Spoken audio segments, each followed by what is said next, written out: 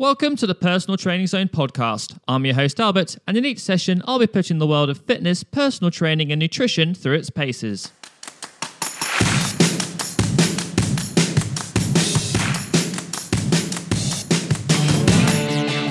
How to make your first training plan for the gym.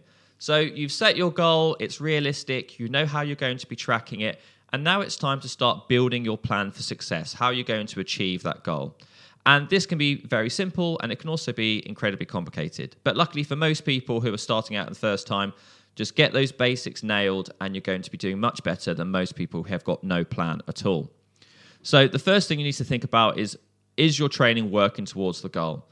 If you want to become a footballer, you probably don't want to be spending that much time in a swimming pool because ultimately that's not going to massively influence or improve your ability at the football, right?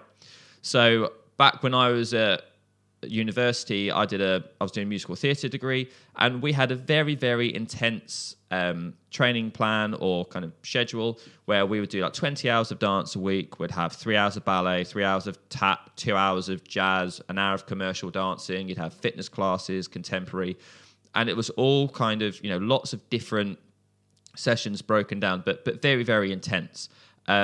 Luckily, for most of you, you don't need to do that. Just, going to the gym 3 or 4 times a week is going to give you absolutely wonderful results. But that's just kind of like to highlight if you want to do something really specific or have like you want to be a high jumper or a trampolinist, your training is going to be very, very different, and make sure that you're doing sport-specific or goal-specific exercises and training.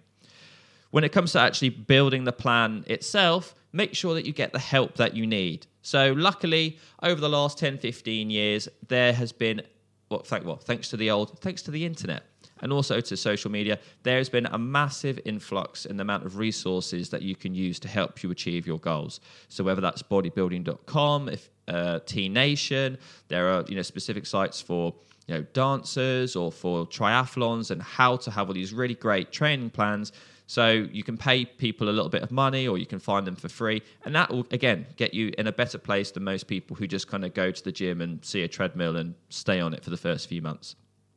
Also, most gyms will give you some sort of introductory session. And I would really recommend that you take them up on this, especially because you know your goal, you kind of know more than the sort of average person who goes to the gym for the first time. You can ask the coach, what do I need to do specifically to achieve this? At the first gym that I worked at, basically you would get 5 free personal training sessions in the first month, and then you get 1 a month after that. And this was great because even if you knew nothing, by the end of 5 sessions, if you spaced them out right, you could basically have quite a decent knowledge, at least of the basics. And then you go away and execute that.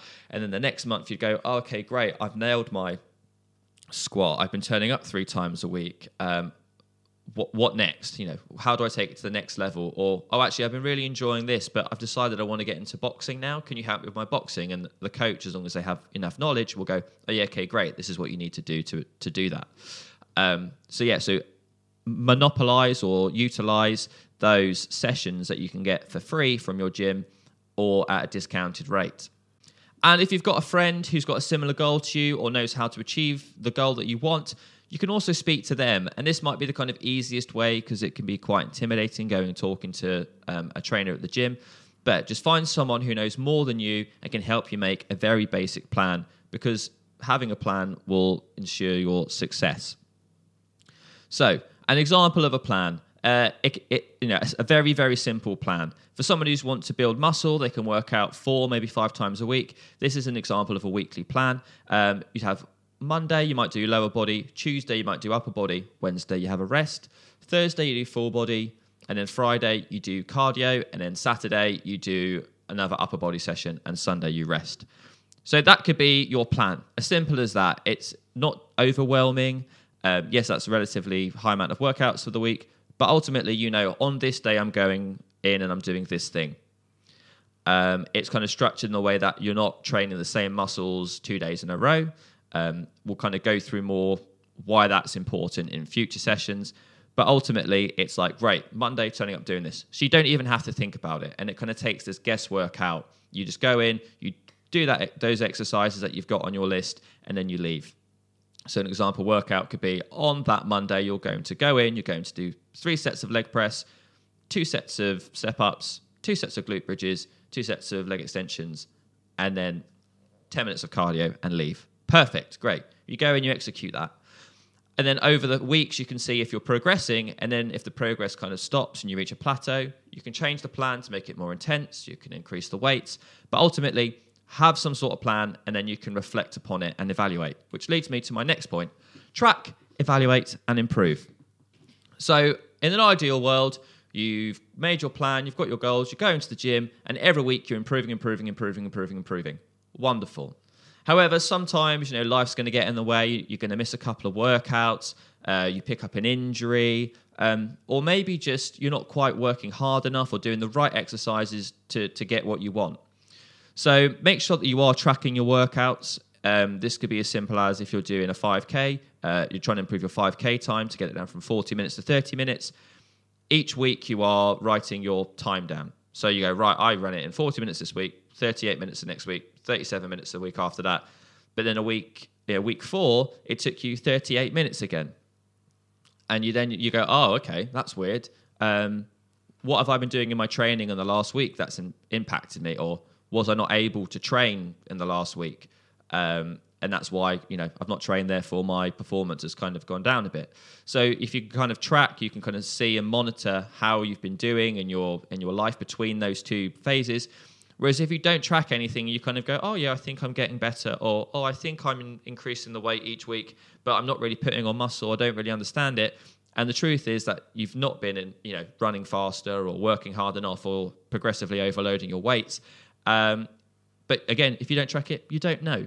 So that gives you the opportunity to sort of, evaluate where you're at, and then you can make improvements to your plan, or kind of regressions or whatever you need to do. So yes, very important to track, evaluate. So you've got your goal, you're working towards it, get the help you need through a trainer or online resources, pay for a plan, pay for a personal trainer. I'd recommend doing that. It's not that much money if you know what you're looking to get out of it. Yes, if you're going to go to a trainer 3 times a week just to do exercise, it's going to be very expensive, but you might spend £100. You can get a really good plan from a trainer. They can sort you out your nutrition, take you through the basics of the exercises, and then you're miles and miles ahead of everyone else. And then you're going to just track your progress, evaluate your workouts and your progression, and then make improvements by progressing. And that is essentially it. That is how to make your first training plan for the gym. Keep it very, very simple. The plan could even be go to the gym 3 times for a week for the first month. Great. That's a great plan. That's building that habit. That's getting you used to training regularly. And essentially, you can then evaluate, yes, I achieved that. Wonderful. I'm now going to work out what I'm doing on each day now. So breaking it into legs, upper body, cardio, for example. But yes, anyway, in our next session, we're going to tell you how to succeed in the gym. So a couple of tips on how to stay motivated, a few things to avoid, and other interesting facts about how to succeed at the gym. So I will see you then.